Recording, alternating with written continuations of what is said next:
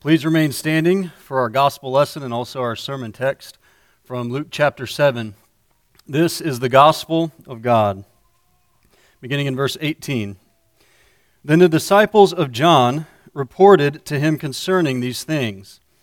And John, calling two of his disciples to him, sent them to Jesus, saying, "Are you the coming one, or do we look for another?" When the men had come to him, they said, "John the Baptist has sent us to you, saying, 'Are you the coming one, or do we look for another?'" And in that very hour he cured many of infirmities, afflictions, and evil spirits, and to many blind he gave sight. Jesus answered and said to them, "Go and tell John the things you have seen and heard, that the blind see, the lame walk, the lepers are cleansed, the deaf hear, the dead are raised, and the poor have the gospel preached to them. And blessed is he who is not offended because of me." When the messengers of John had departed, he began to speak to the multitudes concerning John. "What did you go out into the wilderness to see? A reed shaken by the wind? But what did you go out to see? A man clothed in soft garments?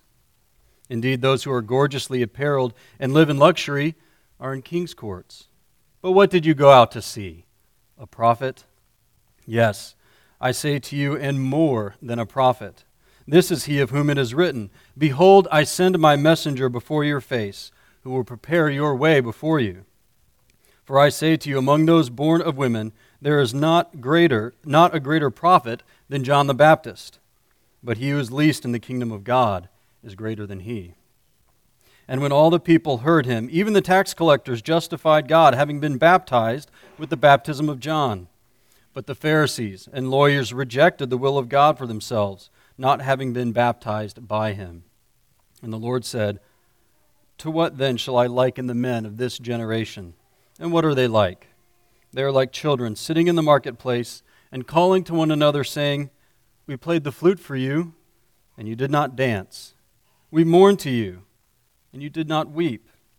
For John the Baptist came neither eating bread nor drinking wine, and you say, he has a demon. The Son of Man has come eating and drinking, and you say, look, a glutton and a winebibber, a friend of tax collectors and sinners. But wisdom is justified by all her children." Thus far the reading of God's word. This is the word of the Lord. Amen. Let's pray together. Father, we thank you for your word, and we thank you for our justification in Jesus Christ, your Son. We pray that you would impress your word and our faith in him on our hearts as we study it this morning. In Jesus' name, amen. All right, please be seated.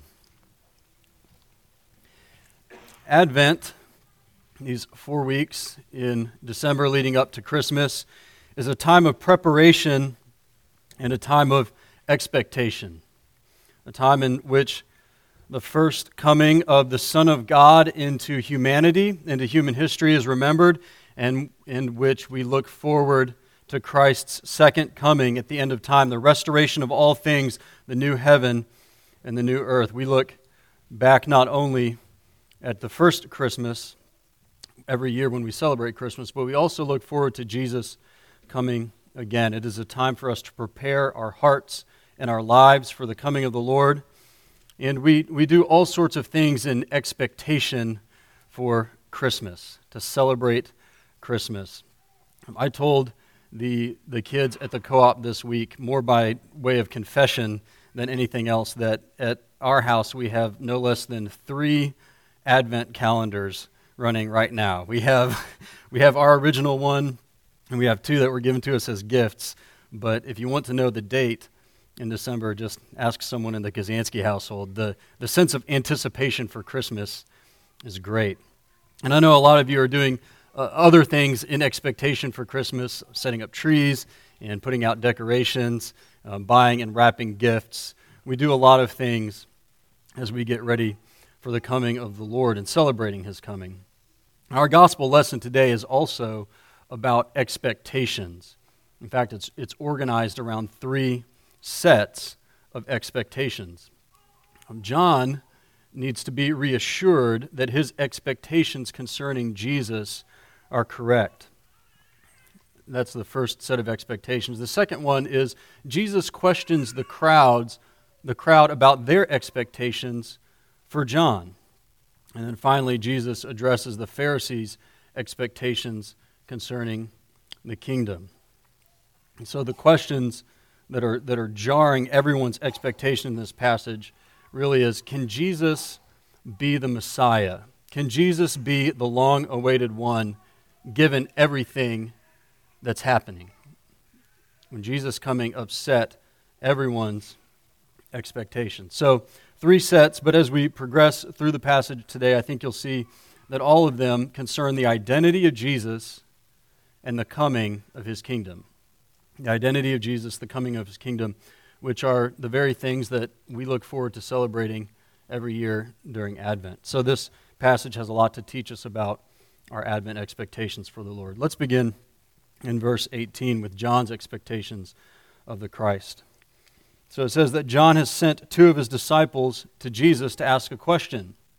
And Luke doesn't tell us explicitly, but we know from other gospel passages that the reason that John is sending messengers, disciples, is because John is in prison. John has just completed a very fruitful ministry, preaching on the banks of the Jordan, calling people to repentance and to a baptism, and proclaiming that the long-awaited Messiah that the Jews were expecting for many, many years was about to appear. He said, the day of the Lord is at hand. The Lord is about to visit his people. Repent, be baptized, live new lives, prepare because the Lord is coming. And John's preaching ministry out of the Jordan was phenomenally fruitful, very, very effective. Great crowds came out to hear him. And many tax collectors and sinners and centurions were baptized by him, confessed their sins, and they all began to live new lives in anticipation. And John was able one day on the banks of the Jordan even to point the crowds to Jesus specifically and say, "Behold, the Lamb of God." The long-awaited Messiah was here.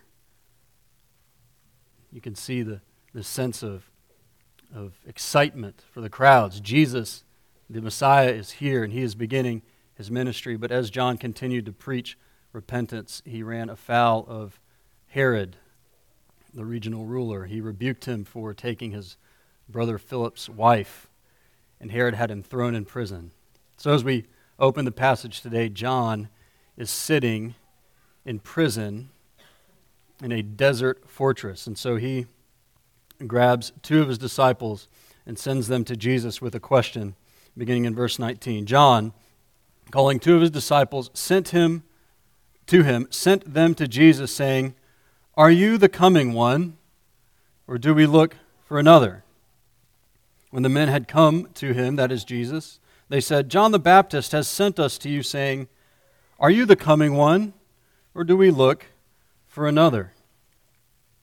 When we read this question, we might be surprised that John would be someone who would ask it. John had a powerful ministry proclaiming that Christ was coming. He even pointed out Jesus, saying, there's the Christ, there's the Lamb of God. Why is John asking this question? When we think about it just a little bit more, if we were to turn back and read through chapter 3 about John's preaching about the coming of the Christ. As he preached, he told the crowds, as when the Christ comes, you need to flee from the wrath to come. He tells them in chapter 3, verse 7. That the axe is already at the root of the tree, he says in chapter 3, verse 9. He said, when the Christ comes, his winnowing fan is in his hand, and he will burn the chaff with unquenchable fire, he says in chapter 3, verse 17. Jesus himself had proclaimed that his ministry was a setting free of the captives, a liberty to those who were oppressed.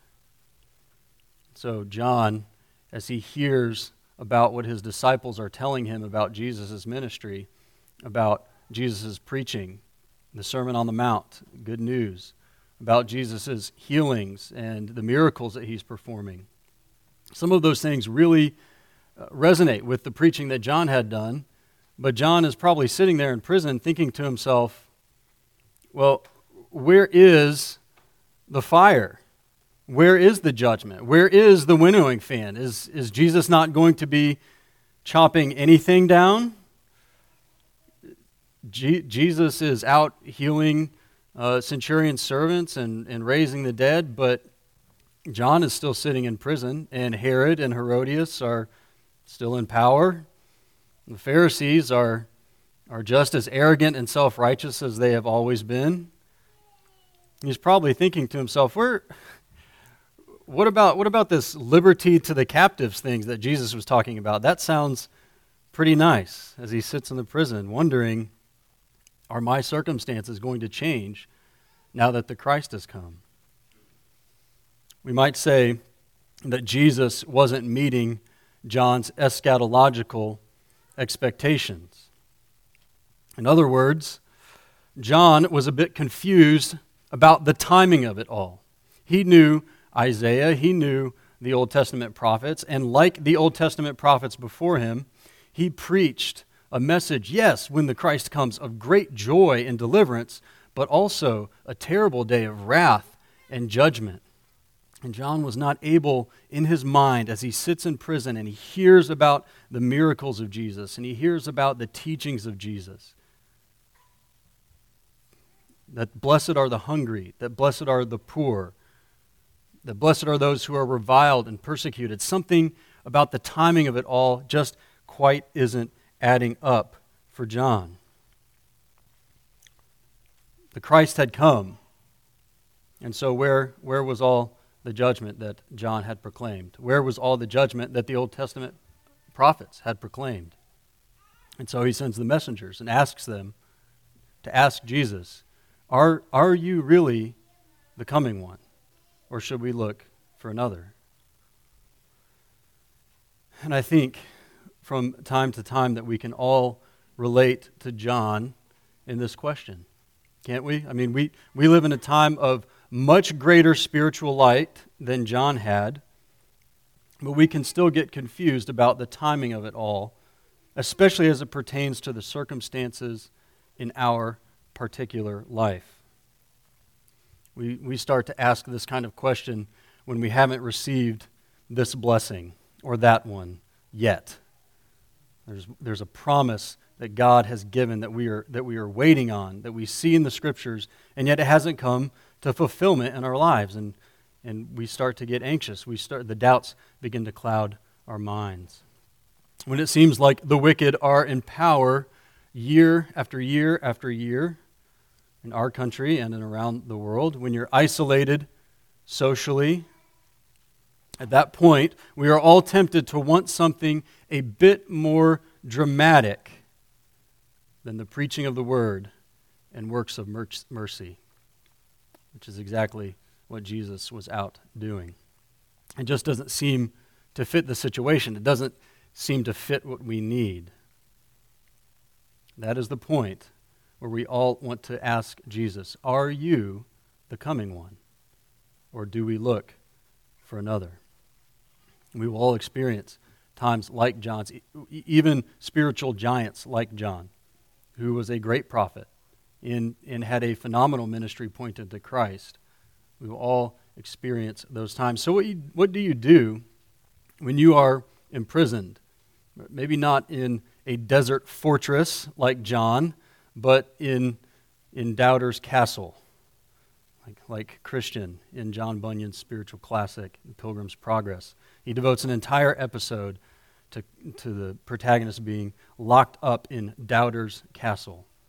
And when the questions crowd your mind, what should you do?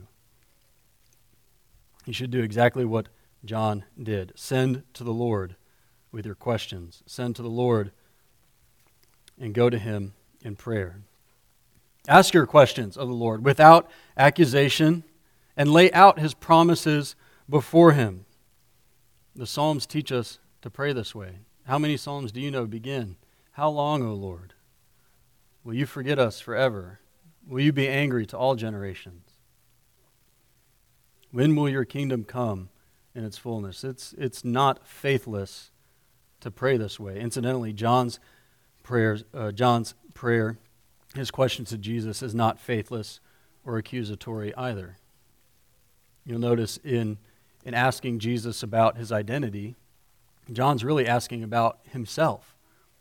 He's not accusing Jesus of doing wrong. He's saying, are you the coming one? In other words, he's asking Jesus, was I mistaken? Was I wrong? Did I get the timeline off? If the doubts crowd your mind, go to the Lord in prayer. Use the Psalms specifically. They'll give you words to pray to the Lord. But don't do it in an accusatory way. But lay it out for him. Show him his promises and say, Lord, when will you fulfill this promise in my life? When will you bring your kingdom to come in a way that I can experience it? I trust you. Go to the Lord in prayer. If you do, you will find that Jesus' response to you will be gracious, just as it was to John. Look at Jesus' response in verse 21. He says, in that very hour, he cured many of infirmities, afflictions, and evil spirits, and to many blind he gave sight. Jesus answered and said to them, go and tell John the things you have seen and heard, that the blind see, the lame walk, the lepers are cleansed, the deaf hear, the dead are raised, the poor have the gospel preached to them. A bruised reed he will not break, and a smoking wick he will not quench. The Lord is gracious with your weak faith. He is gracious with your questions, just like he was with John. Jesus sent back to John overwhelming empirical and scriptural evidence that he was indeed the Messiah. He confirms John's message to the people that Jesus was the Messiah. He responded by doing miracles.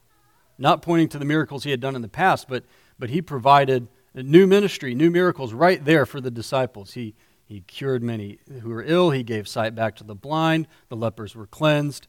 The lame walked.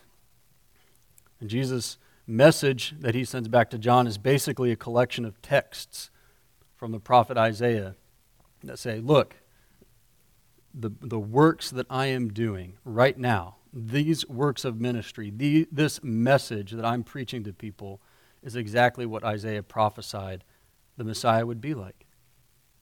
So he's showing him in deeds, and he's pointing them to him in Scripture that Jesus was indeed fulfilling all the expectations of the Messiah, and yet Jesus did not answer John and gave him no explanation as to why the fiery judgment that John expected had been withheld.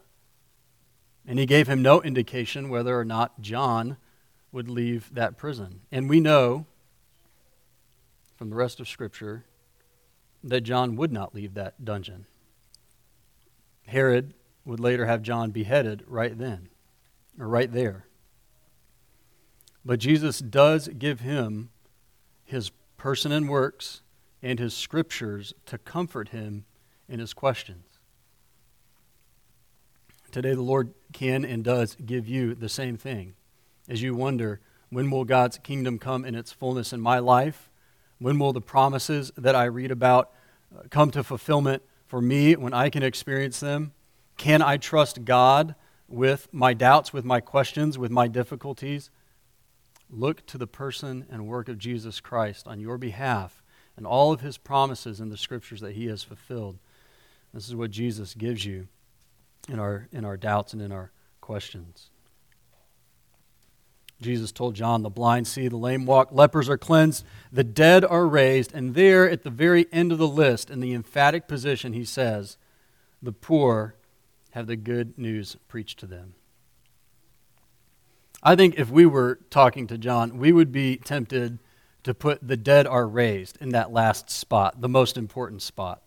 Like you want to offer proof that Jesus is who he says he is. He's the Messiah. Well, look, he has control over life and death. Dead people are coming back to life. I think I would be tempted to put that there.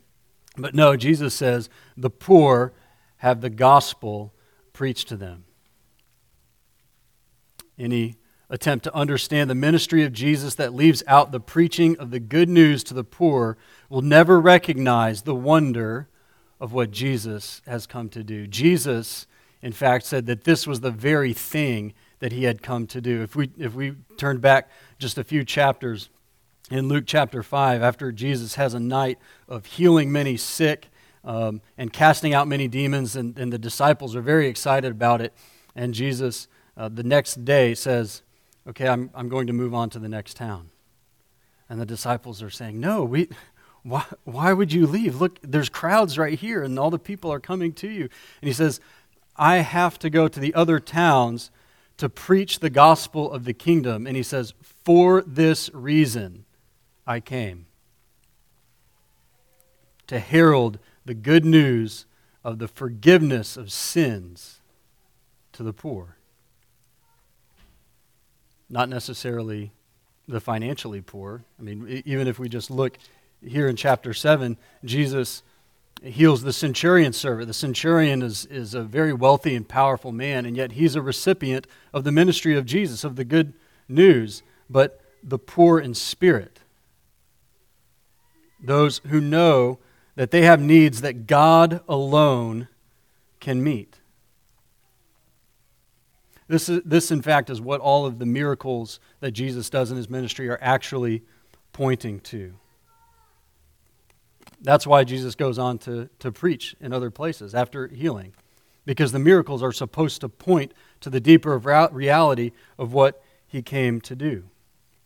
You remember when Jesus heals the paralytic that's let down through the roof. As Jesus is preaching, a group of friends bring their paralyzed friend, to hear Jesus preach, and they let him down through the roof. And Jesus says to the man, Son, your sins are forgiven. And the Pharisees start to question, how can he say that? Only God can forgive sins, and what is he doing? Remember what Jesus says. He says, why do you question in your hearts? Which is easier to say to the man, that your sins are forgiven, or rise, take up your bed and walk? And he says, so that you know that the Son of Man has authority on earth to forgive sins, I say to you, rise, take up your bed and walk. And the man was healed. All of the miracles that Jesus did point to the greater work that he came to do, to forgive our sins and to restore us to God.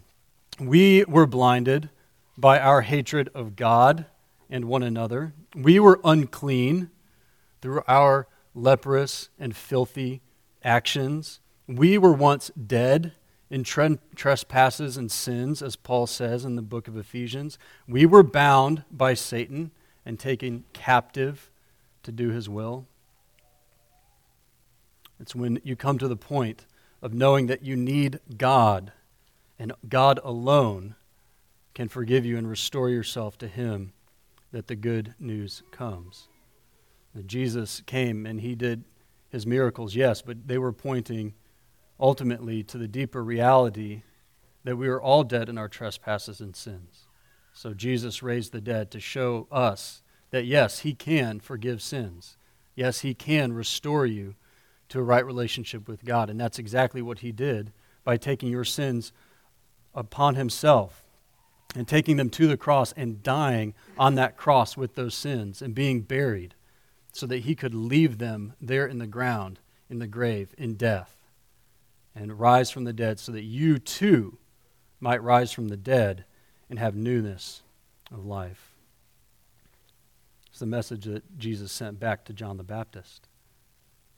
And he adds this beatitude at the end, in verse 23. Blessed is he who is not offended because of me. We're not to be offended by Jesus, taken aback by the unusual nature of his ministry. Jesus does care about our physical ailments, and he does care about righteousness in the earth, but he has deeper work to do. And the time, the fulfillment of all of these things rests with him. That's John's expectations of the Christ. And Jesus reassures him, yes, I am the Christ, and I have come to bring the kingdom. In the next section, we see the crowd's expectations of John. Look with me at verse 24. It says, when the messengers of John had departed, Jesus began to speak to the multitudes concerning John. What did you go out into the wilderness to see? A reed shaken by the wind? But what did you go out to see? A man clothed in soft garments? Indeed, those who are gorgeously apparelled and live in luxury are in king's courts. But what did you go out to see? A prophet? Yes, I say to you, and more than a prophet. This is he of whom it is written, Behold, I send my messenger before your face, who will prepare your way before you. As Jesus asks these questions of the crowd, did you go to see a reed? Did you go to see someone dressed up really nice? Those are obviously rhetorical questions. The answer is no. They did not go out into the wilderness, in other words, to see someone easily swayed by human opinion or connected to the halls of political power. John was not that way. John was a stern man, a hard man, an ascetic. He was unflinching in his preaching, even to Herod. John was willing to go to prison for the message that God had given him. Instead, Jesus reminds him that the people went out to see a prophet. In fact, he says they went out to see more than a prophet. John is the one that Malachi, that reference there that's from the book of Malachi, prophesied about. He was the Elijah to come, the one who would prepare the way for the Christ, prepare God's people for the Christ, and actually get to see him in person. All of the other prophets prophesied of the coming of the Christ darkly in visions in the far future. John prophesied about Jesus coming and saw him in the flesh. By affirming John's character and message, Jesus is actually affirming his own identity. Do you see that as he points to the people saying, John was steadfast, John, was unflinching in his preaching, and John preached that Jesus himself was the Christ. And then, just as it does now, the identity and the work of Christ has a winnowing effect. It divides people. Look at verses 29 and 30. When the people heard him, even the tax collectors justified God, having been baptized with the baptism of John. But the Pharisees and lawyers rejected the will of God for themselves, not having been baptized by him.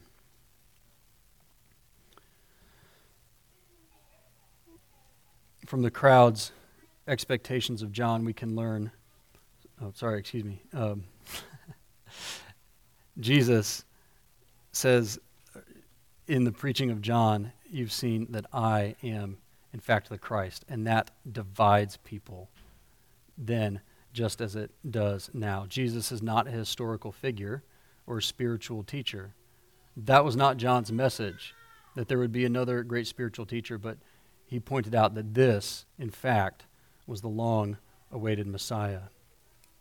And from the crowd's expectations and response to John's preaching, we can learn about the great blessings that we have in the New Covenant times from that enigmatic statement in verse 28. Look at it. Jesus says, For I say to you, among those born of women, there is not a greater prophet than John the Baptist, but he who is least in the kingdom of God is greater than he. Now, some of your Bibles might say there is none greater than John the Baptist. If you're reading New King James like this, it may say there's not a greater prophet than John the Baptist. Different textual variants there, but it's a strange statement. It's a striking statement. What can it possibly mean that the least in the kingdom is greater than John the Baptist? Well, remember that despite his exalted position as the final Old Testament prophet, in a very real sense, John is an Old Testament prophet.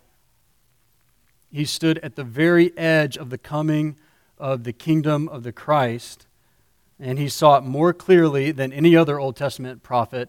But as we just saw a moment ago, even in this point, he still found himself, as Peter describes the Old Testament saints in his epistle, searching and inquiring carefully what person or time the Spirit of Christ had been indicating. John was not able to know Christ as a crucified and risen Savior. John was not able to experience and to know the very outpouring of the Spirit that he himself prophesied. You see that in Acts chapter 2 on the day of Pentecost, where Jesus pours the Spirit out on the church.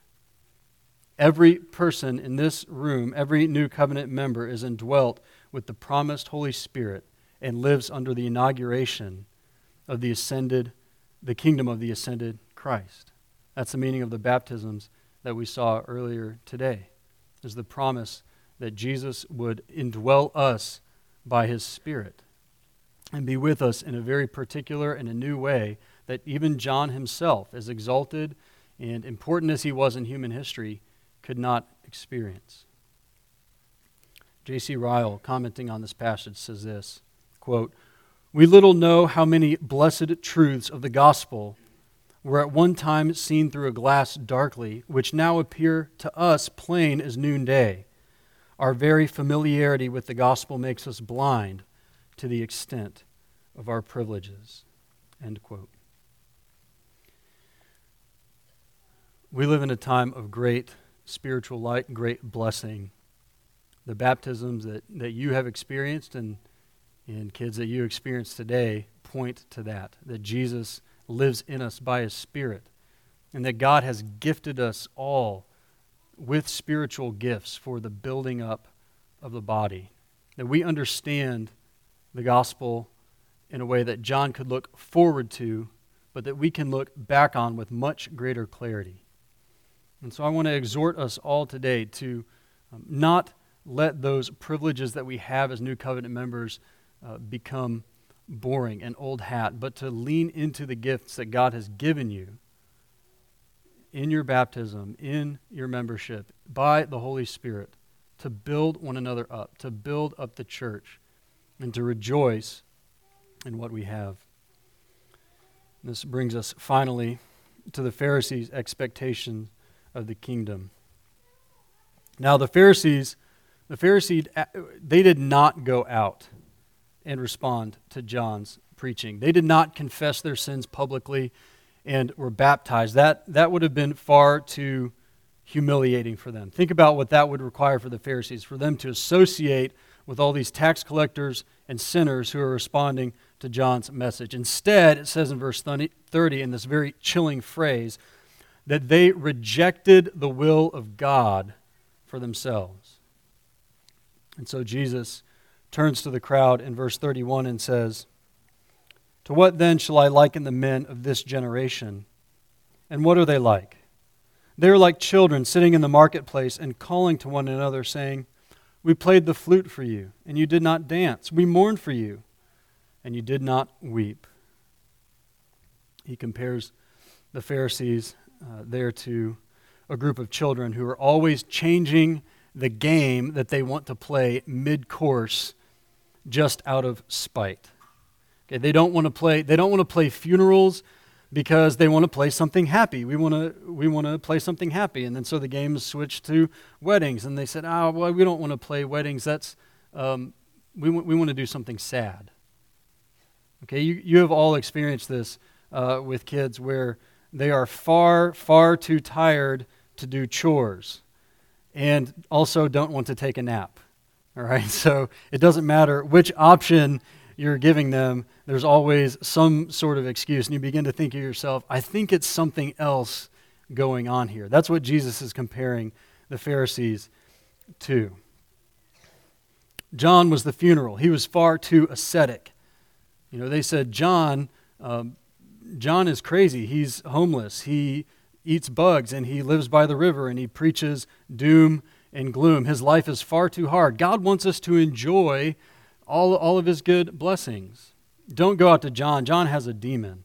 And then Jesus came, and they said, Jesus is far too free with the food and the wine. Jesus doesn't take holiness seriously enough. So, as you look at the Pharisees here, what is it they are actually objecting to? Look down and see if you can see. What are they actually objecting to? The salvation of sinners by grace. Look at verse 34. The Son of Man has come eating and drinking, and you say, look, a glutton and a winebibber, a friend of tax collectors and sinners. What do Jesus and John have in common? John was a hard man. He was an ascetic. His life was difficult. He preached repentance, and yet the sinners came. The tax collectors came. The centurions came. The outcasts came. They responded to John's preaching. Jesus came eating and drinking and proclaiming joy and good news and happiness in what happened then. The sinners came. The tax collectors came. The centurions came. The outcasts came. They ate and they drank with joy. What they have in common is that tax collectors and sinners were coming to God and receiving grace. What the Pharisees really disliked was not so much God's ministers who he put forward, but God himself. Because they did not expect the kingdom to be given by grace. But just as Jesus says, wisdom is justified by all of her children. The cross of Christ displays the deep wisdom of God in that through it, God can display his righteousness and his justice by saving sinners through grace. How can God do that? Display his righteousness by overlooking sin, by forgiving sin, by bringing the outcasts to himself.